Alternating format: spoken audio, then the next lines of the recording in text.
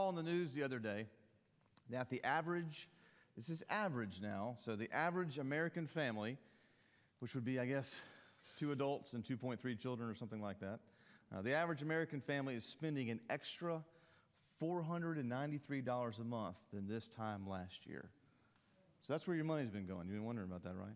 So another way to put it is the average American family has almost $500 less a month to use for their disposable income. As you know, you have fixed costs and variable costs, and so some of the fixed costs are even rising, and then you have what is left over, and so you have less money to live on. And so, of course, we know this is attributed to gas prices, record inflation. So unless you just have unlimited resources, everyone in here today is probably feeling that squeeze on some level.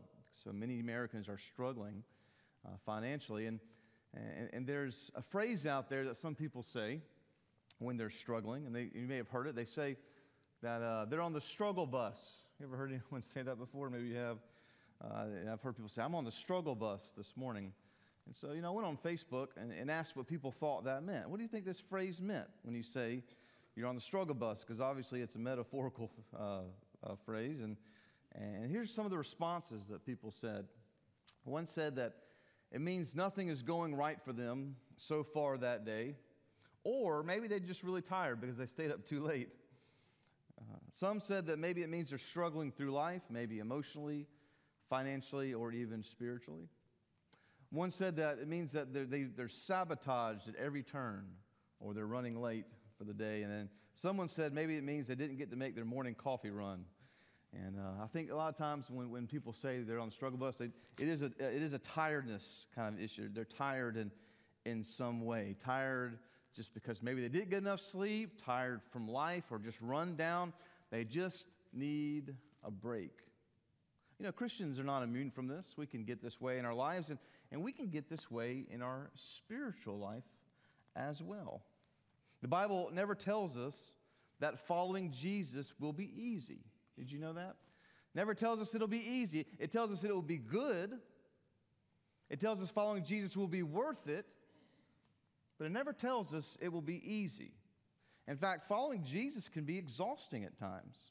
It can lead you in places that you wouldn't ordinarily go or be. And today we're looking at a passage of Scripture where Paul, writing to the Colossians, was not in his study. He was not at a coffee shop. He was not in his home. He was writing in a prison. Why was he in a prison? Well, simply because he was a Christian who was spreading the gospel. However, his personal struggle, being confined with no freedom, God used his struggle to give us this wonderful book of the Bible. So what can we do when we're on the spiritual struggle bus? We read our Bibles, we pray, we come to worship, but we still might be struggling. So today we're going to look at what we can do when we're following Christ, but we're still in the struggle. Colossians chapter 1, verse 24. Paul says, "Now I rejoice in my sufferings for your sake, and in my flesh I am filling up what is lacking in Christ's afflictions for the sake of his body, that is the church, of which I became a minister according to the stewardship from God that was given to me for you to make the word of God fully known, the mystery hidden for ages and generations, but now revealed to his saints. To them God chose to make known how great among the Gentiles are the riches of the glory of this mystery, which is Christ in you, the hope of glory. Him we proclaim, warning everyone and teaching everyone with all wisdom, that we may present everyone mature in Christ. For this I toil, struggling with all his energy that he powerfully works within me." Heavenly Father, as we continue to worship today, I pray that you speak through me today, that your words are mine, that you fill me with your Spirit, that we will be able to see, Lord, that those of us who are struggling today spiritually, what we can do in the struggle. Father, be with us and show us in Jesus' name. Amen. Here are 3 things we can do. 3 things we can do when we're struggling in our walk with Jesus. First, we can rejoice in the struggle. Seems counterintuitive. I don't know who is rejoicing today with high gas prices. Who's rejoicing when you go to the supermarket? You know, I was going to get some bread the other day, and I said, I wonder how much gluten-free bread is. It was $34. I'm joking, it wasn't that much. It was $7.50. So, well, there goes my gluten-free diet idea, right? Can't afford that. But in the struggle, we rejoice. All right, look what Paul says in verse 24. He says, verse 24, now I complain in my sufferings. Oh, wait, that's not what he said. Now I rant in my sufferings. Nope. What's he say? Rejoice in my sufferings. Well, Paul really must have lost his mind in prison. Is that what we're thinking? Or no, he did not.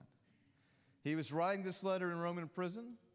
He was suffering for Christ. That was his struggle. He wasn't throwing a pity party. I'm sure he had down days, but this day as he wrote, he had the Colossian church on his mind, and he remarks that in his sufferings he was rejoicing. Why? Because through his suffering, God was using that to be able to encourage this church and warn them of heresy.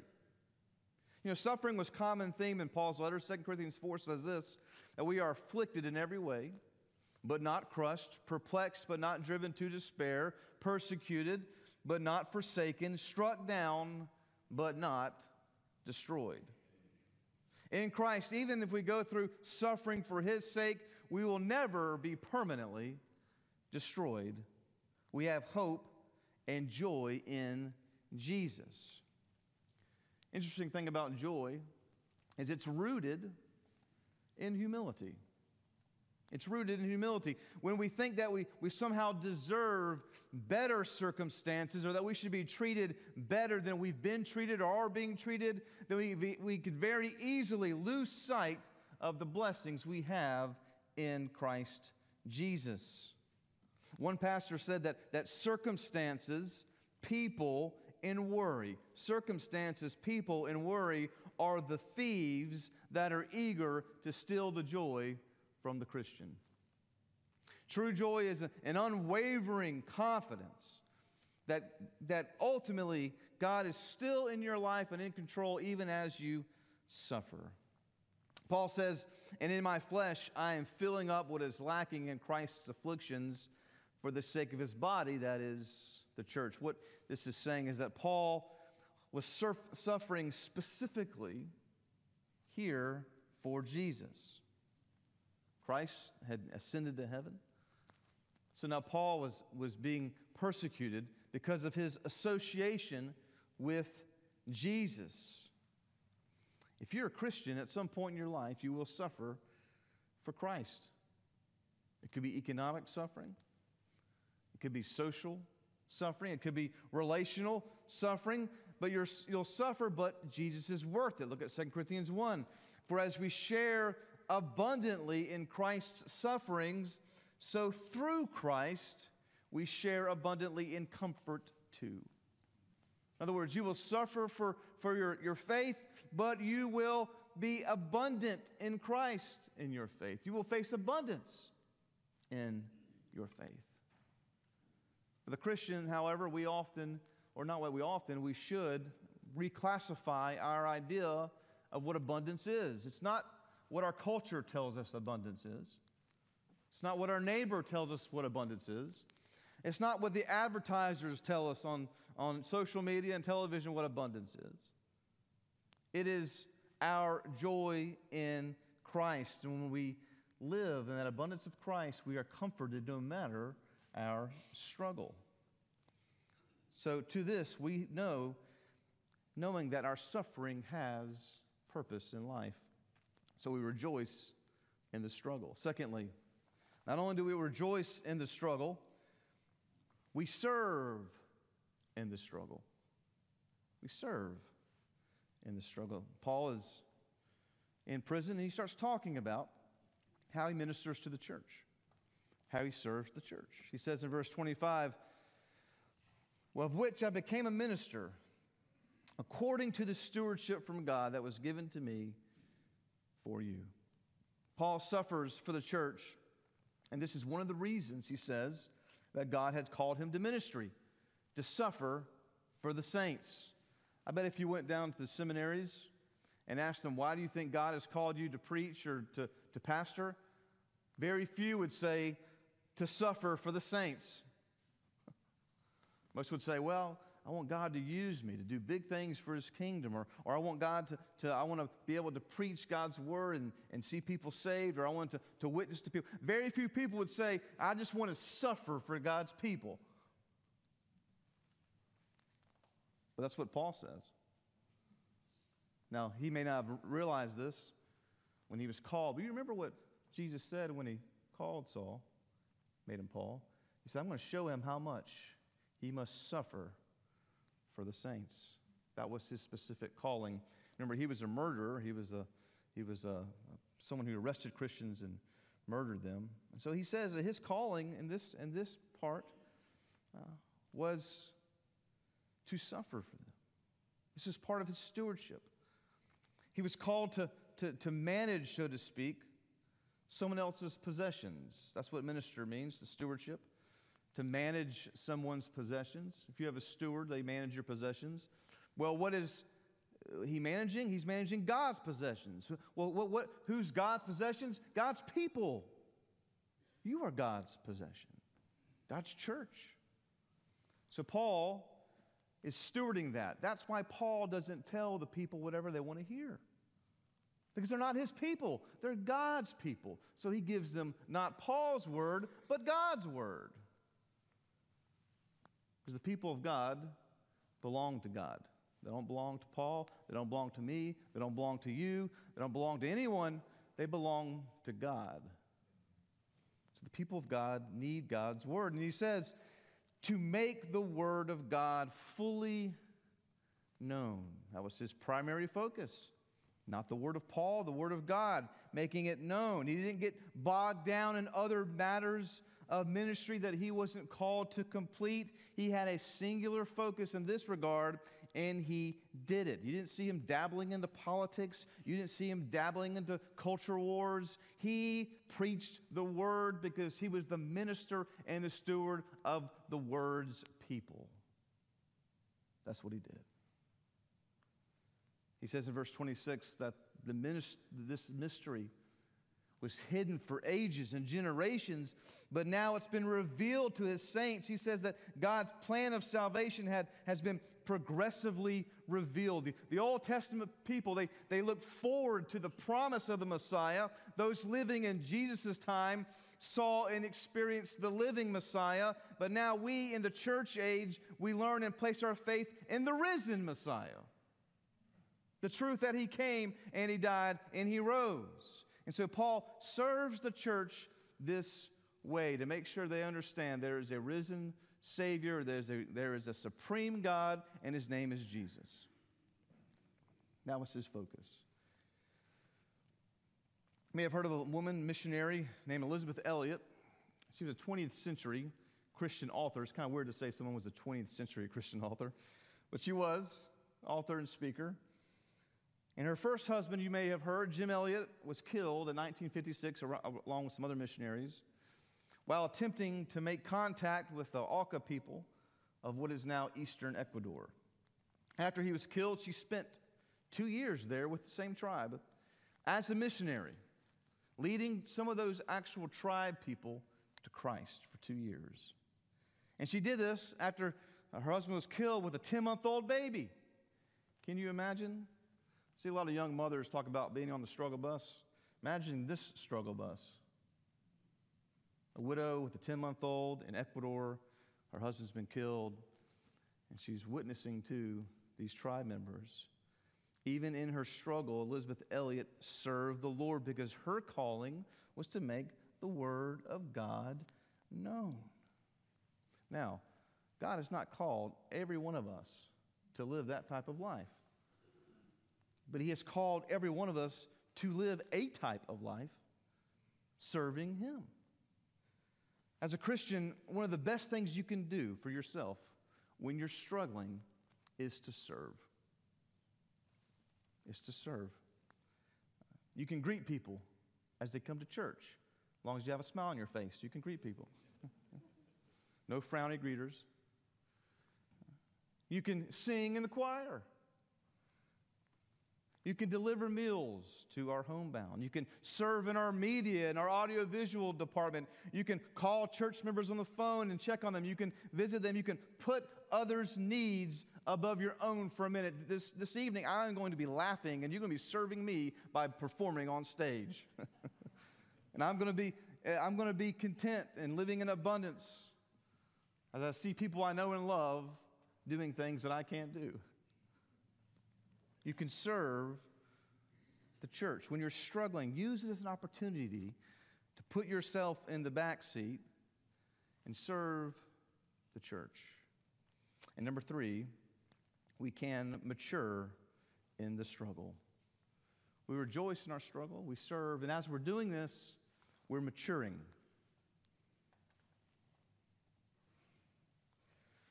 There's times in our lives where we want to be mature.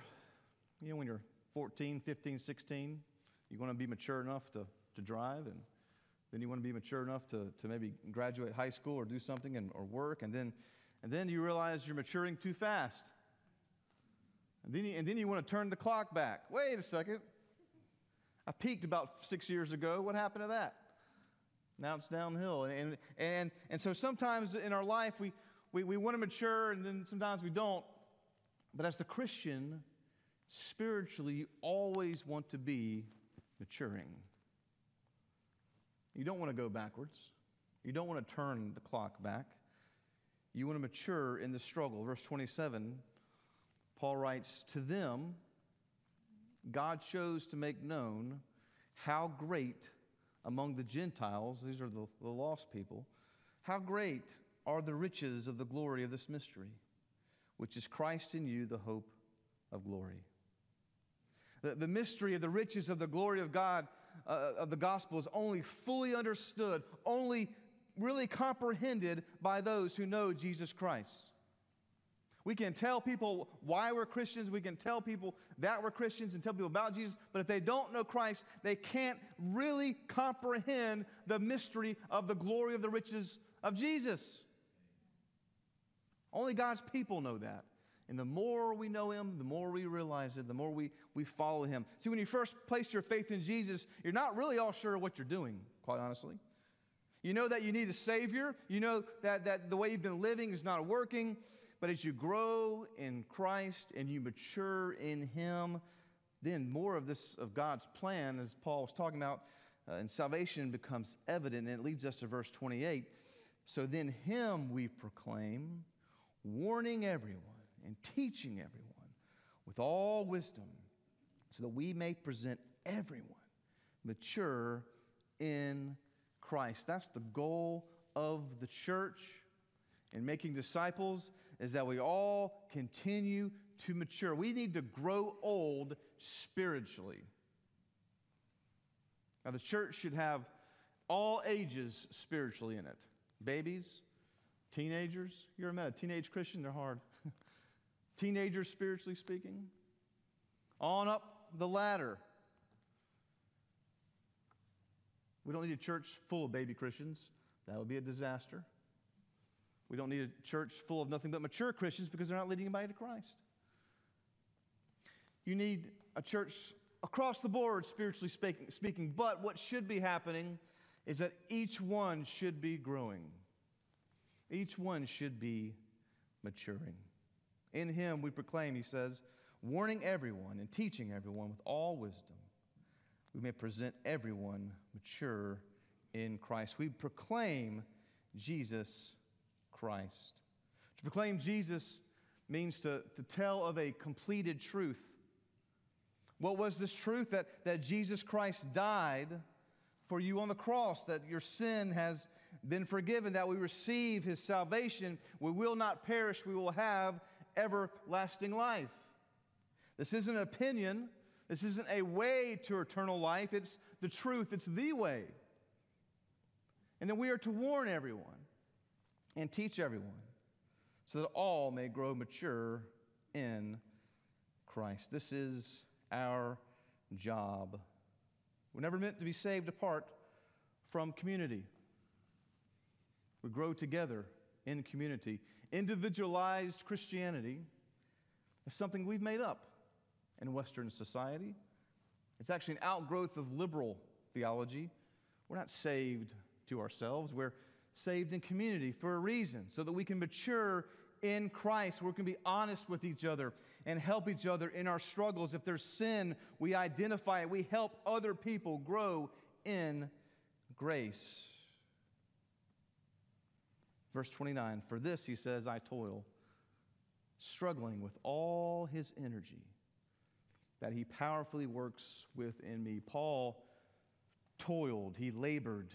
This means to work to the point of exhaustion. Look at 2 Corinthians 11. Paul says, are they servants of Christ? Talking about false apostles. I'm a better one. He says, I'm talking like a madman with far greater labors, far more imprisonments, with countless beatings and near death. 5 times I received at the hands of the Jews the 40 lashes less one. 3 times I was beaten with rods. Once I was stoned. 3 times I was shipwrecked. A night and a day I was adrift at sea, on frequent journeys, in danger from rivers, danger from robbers, danger from my own people, danger from Gentiles, danger in the city, danger in the wilderness, danger at sea, danger from false brothers, in toil and hardship, through many a sleepless night, in hunger and thirst, often without food, in cold and exposure, and apart from other things, there's the daily pressure on me of my anxiety for all the churches. That's worse than a country song. Everything happened but his dog dying. That was his toil. Maturing in Christ means you will work, you will labor, you will toil, but it will be worth it. It will be worth it. This struggling, what we talked about, refers sometimes to competing in an event, an athletic event. We get our word agonizing from this. And one of the best feelings in life, whether it's athletics or not, is when you face adversity and then you rise to the occasion. You're tired, you're beat, but you dig down and you win. And that's what makes a champion. And in Christ, we're all spiritual champions. Because in Christ, we have this power to overcome anything that he puts in us. We have this ability to dig down deep in him, rely on him, and overcome anything that life throws at us. So, if we're on the spiritual struggle bus, remember, we can get off it. We can rejoice. We can continue to come to worship. We can serve. And we can mature in the struggle. Mature in the struggle. Paul says in 1 Corinthians 15, but by the grace of God, I am what I am. And his grace toward me was not in vain. On the contrary, I worked harder than any of them, though it was not I, but the grace of God that is with me. As we mature, the grace of God is with you. Heavenly Father, we thank you so much for what you've given us in Christ Jesus today. As we close our time together, Lord, we thank you. We rejoice in our struggles today, Father, because they are a reminder that you love us, a reminder that you're there for us, a reminder that we can grow and mature, a reminder that we can continue, Lord, to serve you and mature in you. Lord, if there's one in here today that's never placed their faith in you, that they would do so today. And for those in here, Lord, that are struggling today, let them know they can continue to follow you, Lord. Lord, we love you. We ask these things in Jesus' name. Amen.